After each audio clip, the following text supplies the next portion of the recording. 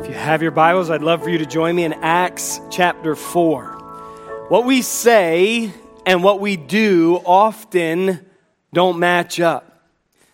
I think all of us would say we want to be like Jesus, and I think all of us would agree that we want the gospel message to be propagated around the world.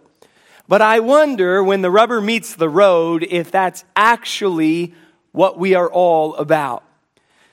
In study, I have come across, in the book of Acts, different times where the church was persecuted.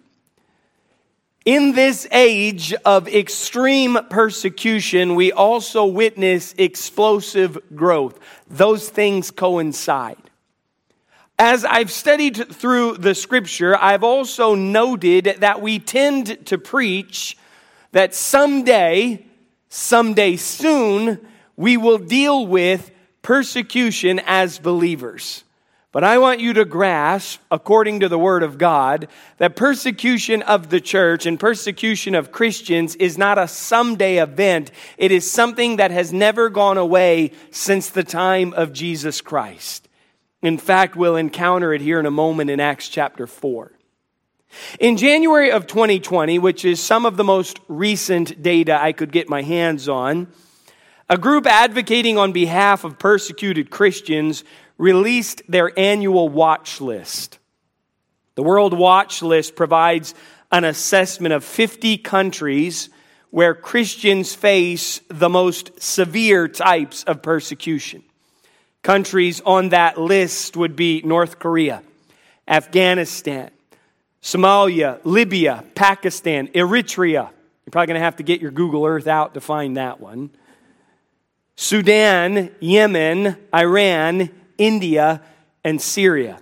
In fact, every single day of the year, 8 Christians worldwide are killed because of their faith. Every week, 182 church buildings or Christian buildings are attacked. And every month, 309 Christians are unjustly imprisoned globally. The reality is that the nations that comprise the top 50 make up 260 million Christians who are already, as we sit here, suffer high levels of persecution for their faith. If you were to add the countries just outside the top 50, another 50 million could be added. Nations such as Mexico, Chad, and the Democratic Republic of the Congo. In fact, it is a ratio of 1 in 8 Christians face persecution worldwide. It's stunning to me that this list, as one concluded, provides the most comprehensive grassroots data on Christian persecution. He said, but it is much more than that. It is a sounding alarm. And it is not going to get easier. Certainly, church persecution is very real. Definitely, it is nothing new. In fact, by my best estimation, an assessment of the first century church, it is one of the key integers for the fervent commitment that we see in the book of Acts. It is one of the key ingredients for the propagation of the gospel message to Jerusalem, Judea, Samaria, and the uttermost parts of the world, as Jesus said would happen in the first chapter of the book of Acts. As Jesus commissioned the church, so does hardship and persecution become a catalyst for the fulfillment thereof. And here in Acts chapter 4, we're about to enter into an awesome moment.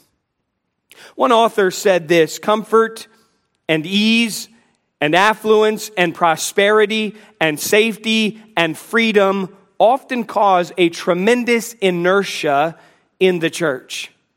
Inertia is the tendency of something that is standing still to stay standing still, or something that is moving to keep moving. The very things, he wrote, that we think would produce personnel and energy and creative investment of time and money in the cause of Christ and His kingdom instead produce again and again the exact opposite: weakness, apathy, lethargy, self-centeredness, and preoccupation with security and safety.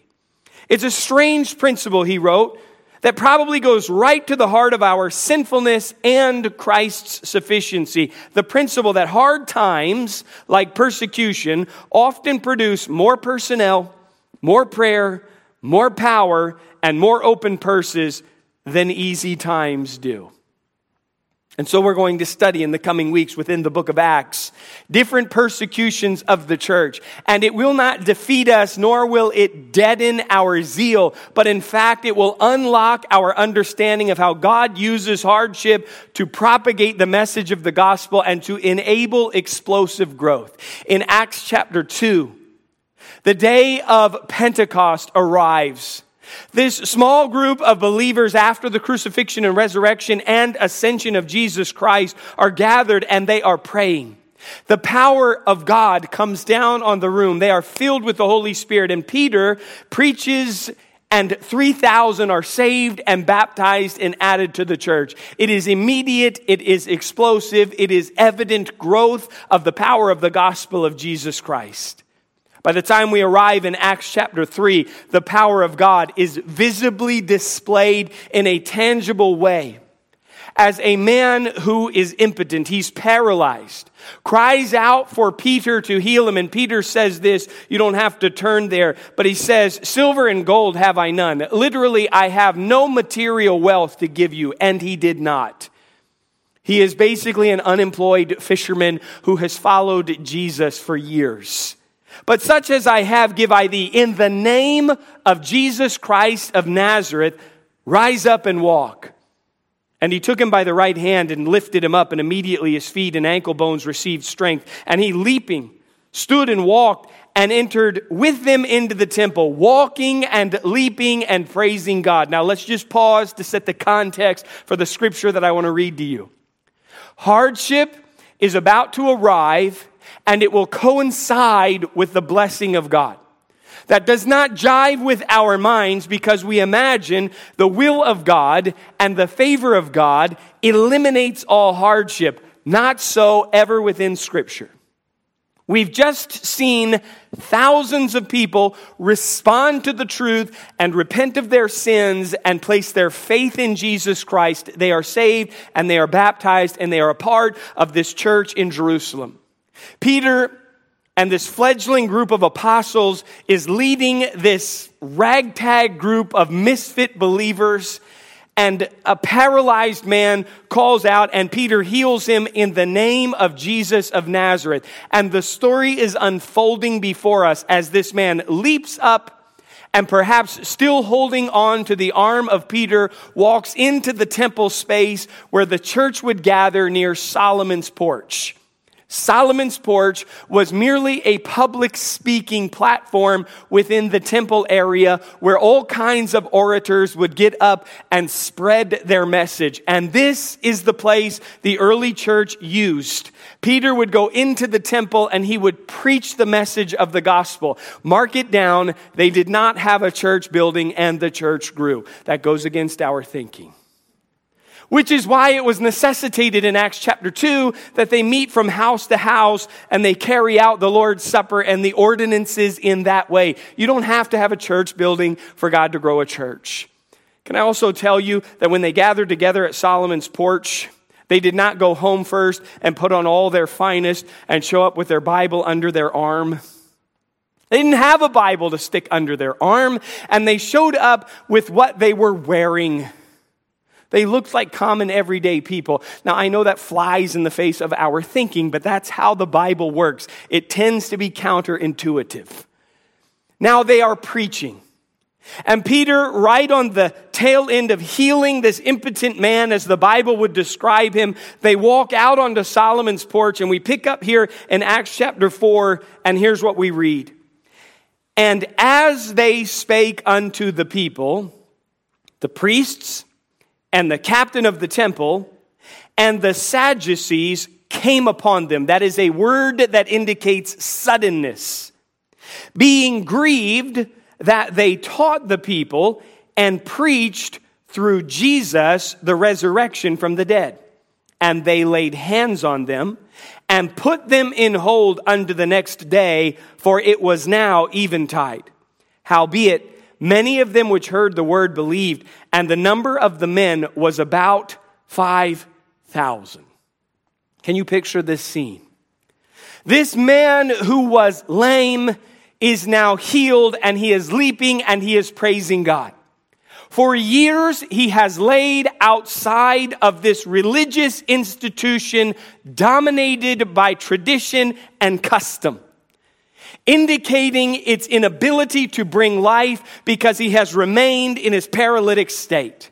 Now on the scene bursts the power of the Holy Spirit and the life-changing truth of the gospel message, and as though God has gifted Peter and John with a living object lesson, this man is healed and he walks into this place of custom and tradition and tightness and lethargy and apathy, and he is screaming out, "I praise God for the fact that I can walk." Perhaps Peter has to silence him just a little bit as he centers himself on Solomon's porch to begin preaching again.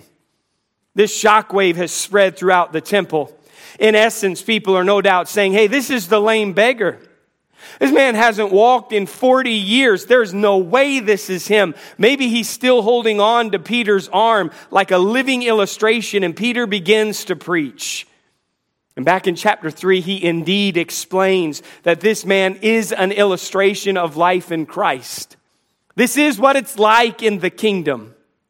Death becomes life. Darkness becomes light. Impotency becomes potency within the kingdom. He's clearly preaching that this man is an indication of the saving grace of Jesus Christ.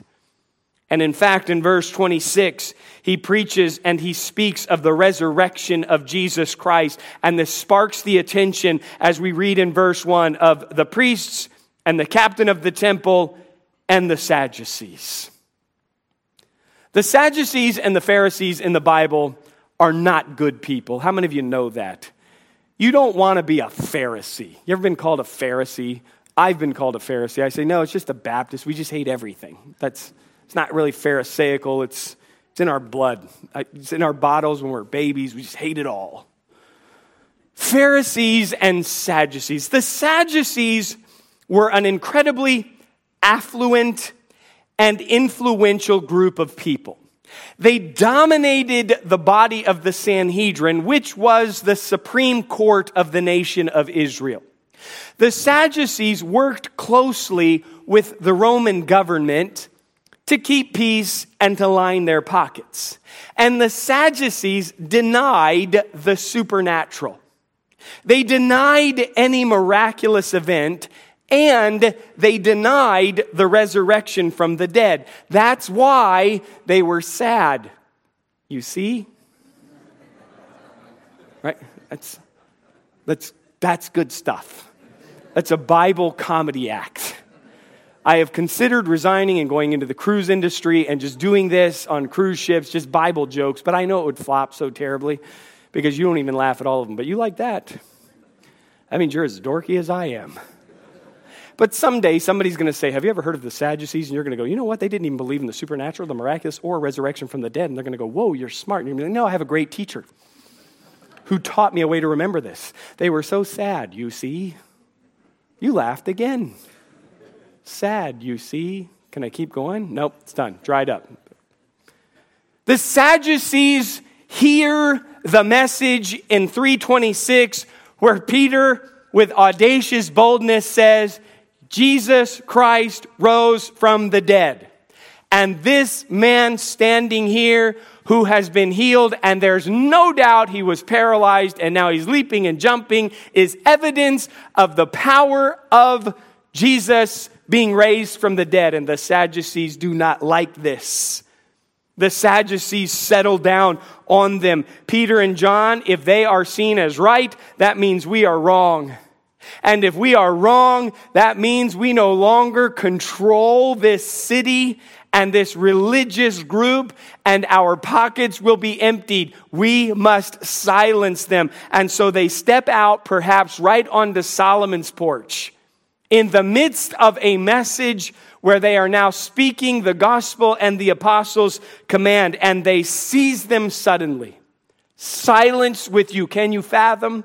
The captain of the temple and the priests, the Sanhedrin, walking out onto Solomon's porch right in the middle of Peter's message with thousands of people gathered and listening and escorting them off the stage physically. That's what happens. You say, well, last year I had to wear a mask. Similar, but it's not. Peter and John are taken, and we are about to witness them for the first time, minus Jesus, do a night in jail. Now listen, they had seen Jesus walk on water, right? They had seen Jesus feed thousands, and their thought process is probably, if only Jesus was here. There's no way they would touch us, because do you remember that time he took that whip and he ripped tables over and he chased people out of this temple? There's no way they'd mess with us if Jesus was here. Yeah, but they're messing with you now. And Peter and John are in jail. One would have thought that the temple guard might have been sufficient, but these religious bigots come with a show of force, much like they did when Jesus was arrested. Jesus didn't put up a fight. You didn't have to come with 600 Roman guards, torches, spears, swords, clanging, and armor to get Jesus of Nazareth out of the Garden of Gethsemane where unarmed he was praying. But that's how they work. The captain of the temple was a man who was in charge of a group of priests, the Levites. Had 24 different groups that would police the temple area, making sure that nobody who was unclean could make it in. And the man who was commander of that group of Levite priests at that time was the captain of the temple. And so the Supreme Court of Israel walks out onto the stage. Some acting priests walk out onto the stage. And the temple police walk out onto the stage. And they seize Peter and John and they usher them off into jail. You didn't really have to do that. You probably could have waited till the end of the message and had a conversation with them. But I want you to note something. This entire atmosphere, this manner of treatment, this crowd of people was all calculated to make them afraid. It was all done up so that they would be dominated and controlled by fear. And I want to say this to you. Mark it down. Our adversary, the devil, traffics and specializes in fear. That is one of his greatest weapons against us. Just be afraid of how you are perceived. Be afraid of how you are received. Be afraid of standing up for Jesus. However, all through the night, the city, no doubt, is brimming with the news of this man who was healed. Coming into these headquarters of the church all around the city is news that people are being saved. In fact, it's up to about 5,000 men alone who are saved. You can persecute. You can create hardship. You can set up obstacles and challenges. You cannot take away the power of the Word of God. Do we truly believe in the sufficiency of Scripture or do we not? Because I meet a lot of Christians who would say, I believe in the sufficiency of Scripture, but it is evident they do not. The Bible, in Paul's letter to Timothy, says this: the Scripture is profitable for doctrine, for reproof, for instruction in righteousness, and for correction. It is profitable. It's good for instruction in righteousness. Now, either we believe that or we don't. What some people want is for me to codify and police the righteousness. Either the Word of God and the Holy Spirit can be good for instruction in righteousness, or it is not. Either I have to step in and shove the pulpit over and clap the lid and stomp it down and scream and shout to get you to do what I want, or the Word of God is sufficient. Either it is or it is not. And here what we see evidence of is the power of the Word of God. Just tell people the truth about Jesus. One of my pulpit heroes, isn't that a weird thing to say, is C.H. Spurgeon. Spurgeon was once going to speak, and he stepped into the auditorium to simply test the acoustics of the auditorium that he was going to speak in. Stepping into the pulpit, he loudly proclaimed, "Behold, the Lamb of God who takes away the sin of the world." Satisfied with the acoustics of the auditorium, he walked away. Unknown to him, there were two men working in the rafters of that large auditorium, and neither one of them were Christians. One of the men was pricked in his conscience by the verse Spurgeon quoted and became a believer later that day. That is the penetrating power of the work of God. You might usher Peter off the stage. You might throw him into jail. You cannot deny the power of the Word of God. Always, it is our weapon. It is our sword. We have it available to us. Now the next day arrives, and we read this in verse 5. And it came to pass on the morrow that their rulers, and I want you to notice something specific in these verses, and elders, and scribes, and Annas the high priest, and Caiaphas, and John, and Alexander, and as many as were of the kindred of the high priest were gathered together at Jerusalem. Don't you get tired of hearing the word "and" in that verse? And. It's a little Greek word, kai, K-A-I. It is a grammatical technique that Luke is using because he wants us to be amazed at who is gathered together here in this room. Simply look around and he was here, and he was here, and he was here. For these two poorly dressed, uneducated fishermen who are preaching a message. Can you imagine? And then we read in verse 7, and when they had set them in the midst, they asked, by what power or by what name have ye done this? We know, because we heard it in Acts 3. By the name of Jesus of Nazareth, rise up and walk. That's the name we used. Think for just a second as this scene unfolds, and I want you to note something. There is no resistance offered by the apostles, is there? We don't read of any resistance as they are seized and taken off of Solomon's porch. We don't read of any resistance as they are placed into the jail cell. We do not read of any resistance or screaming aloud as they are taken from the jail cell and they are placed into that hall of judgment, sitting there in the presence of the Sanhedrin. They simply follow the pattern of Jesus, who also did not resist. Jesus, submitting to the will of his Father, in essence, helped the arresting party arrest him. And as a sheep, as a lamb, Jesus silently went. He willingly laid down his life as a sacrifice. That is an interesting note to study. Now, what Luke has done for us is he has told us, take a look around this room. Understand, these are the blue bloods. Here's Annas, the high priest. Annas is now currently retired from the high priest, but he is still the power behind the whole scene. Annas is an exceedingly wealthy man. His son-in-law Caiaphas is now the reigning high priest, authorized by the Roman government to be such. He is also the president of the Sanhedrin, this 72-member Supreme Court of the religious and legal things of the nation of Israel. Oh, and by the way, John and Alexander were there. Now you say, I don't know, John, who's that? I don't know either, but Luke is telling us they are impressive, austere, wealthy, influential men. And a whole lot of other people related to the high priest were gathered in that room. All of them sitting around, all of them exceedingly wealthy, all of them highly educated, all of them with seminary doctorates. And those people are the worst. Know-it-alls, condescending seminary people. Yuck. And in the midst of this room is Peter and John, two guys who grew up around Capernaum, fishing on the Sea of Galilee. These guys have calloused hands and ripped up clothes. In fact, most recently, they've been traveling with Jesus, who had no place to lay his head, didn't really know at times where his next meal was coming from.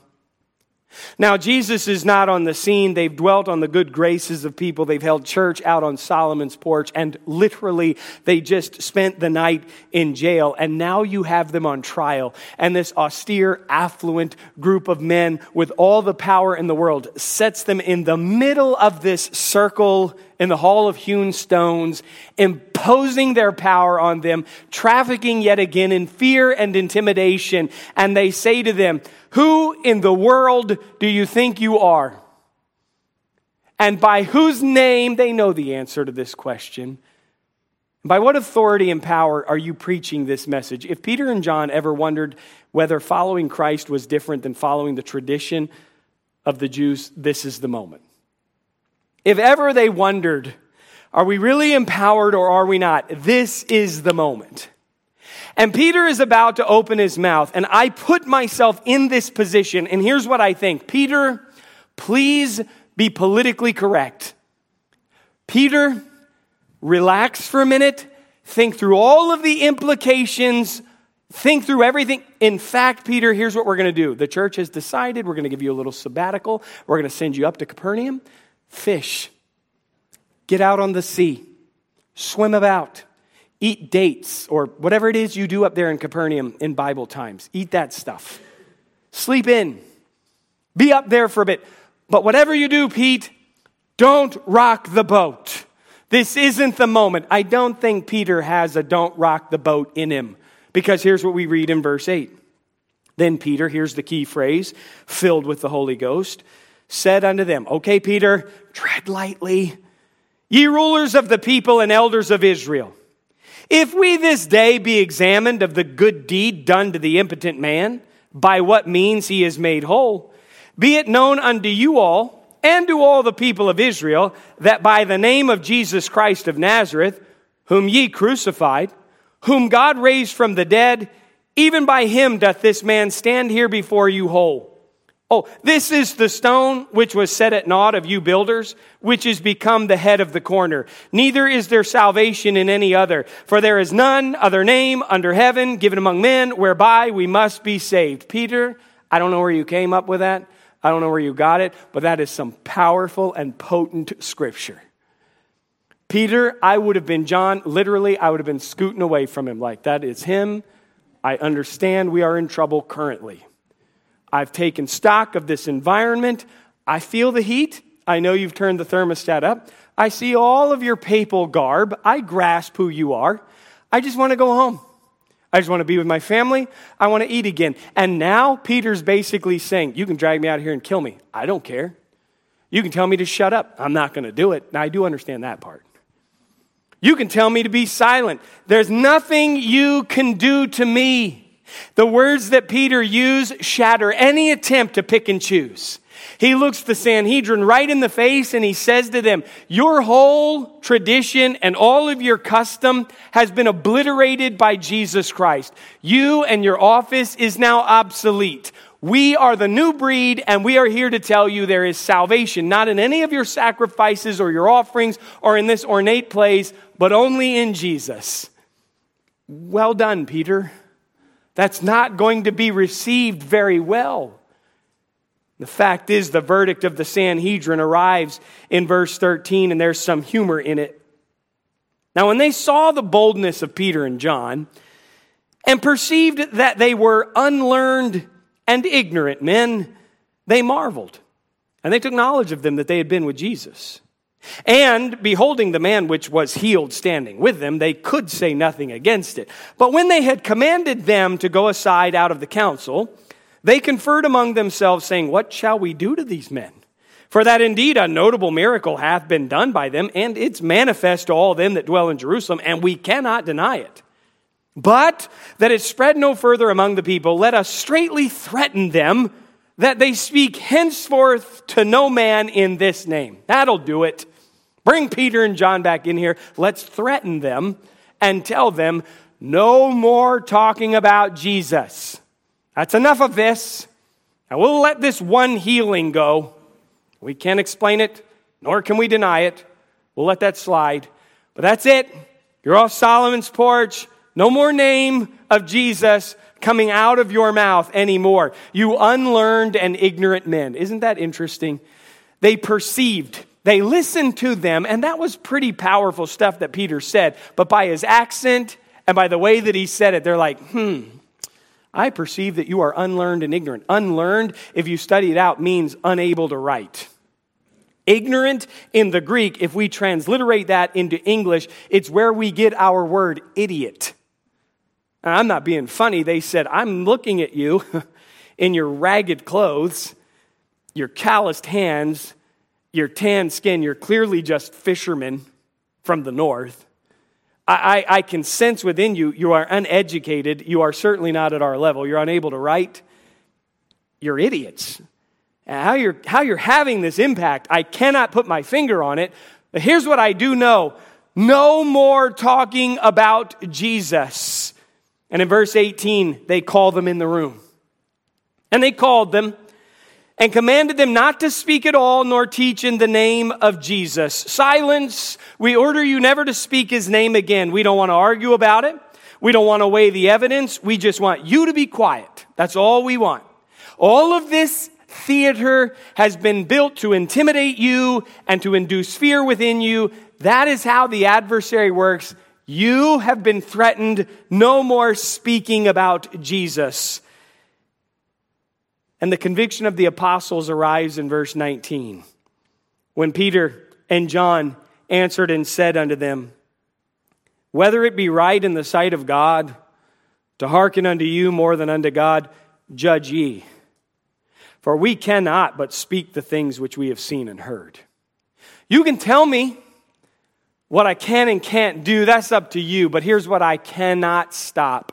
I got to tell my story. I was there. Peter could say, listen, I was there when my brother brought me to Jesus and introduced him to me. I was there when I watched him feed thousands of people.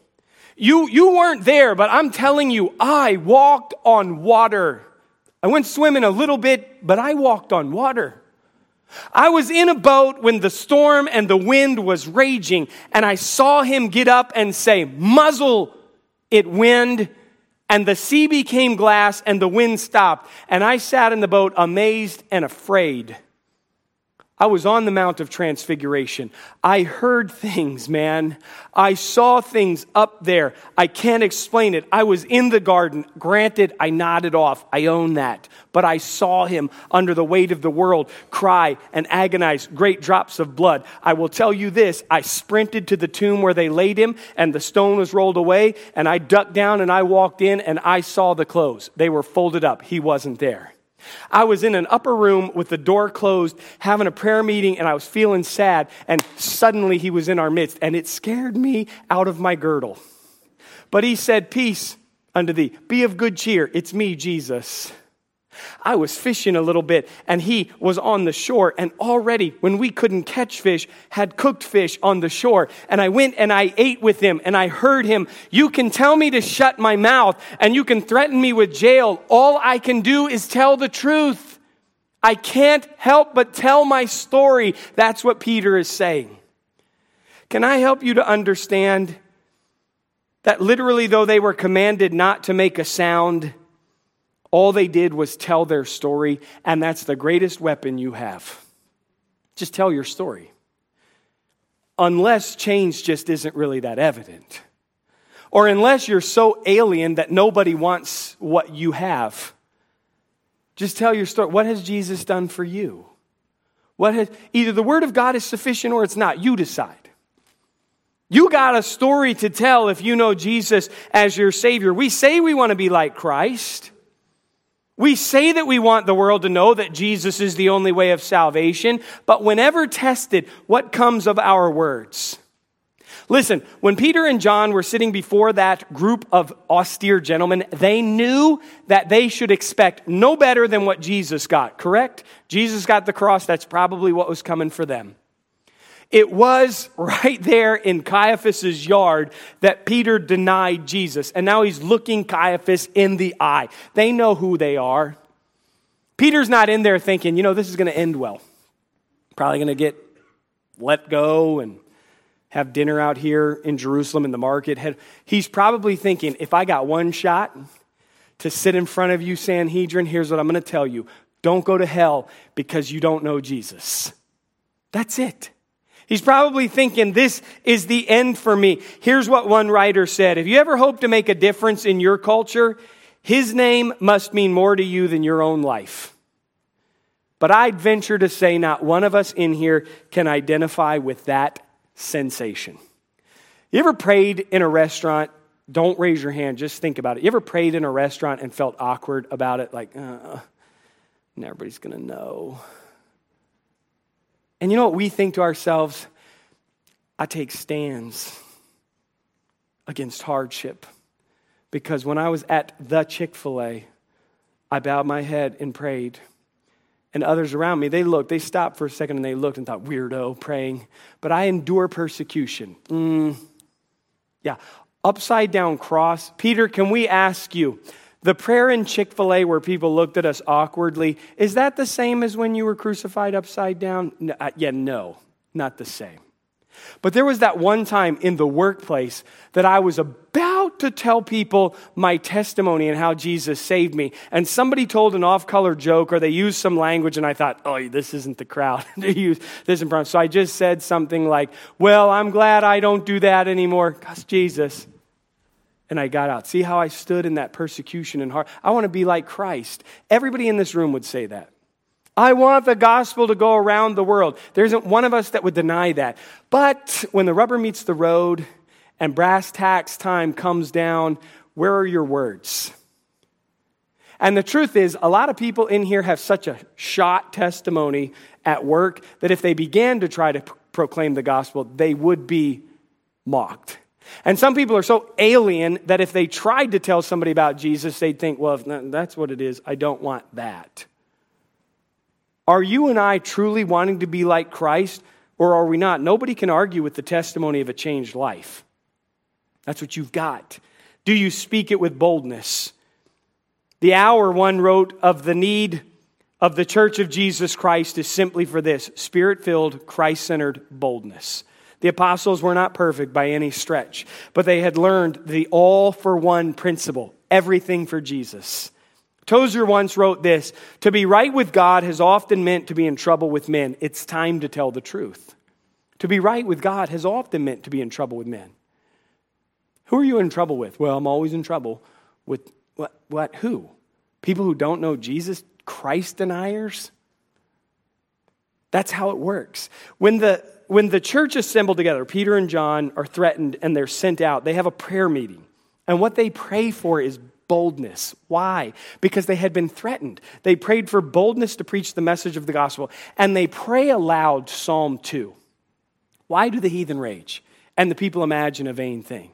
And the kings of the earth take counsel together against God. Who do they think they are? They're not going to silence God. We live in a world that tells us to shut our mouths.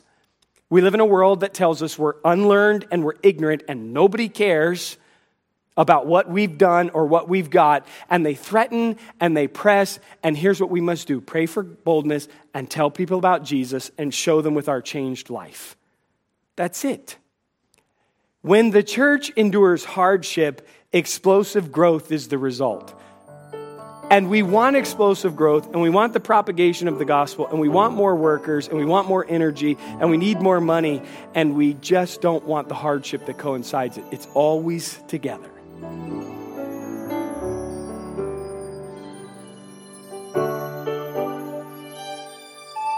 Thanks for listening this week to the Graceway Baptist Church podcast. For more information about our church and our ministries, head on over to our website at gracewayscharlotte.org.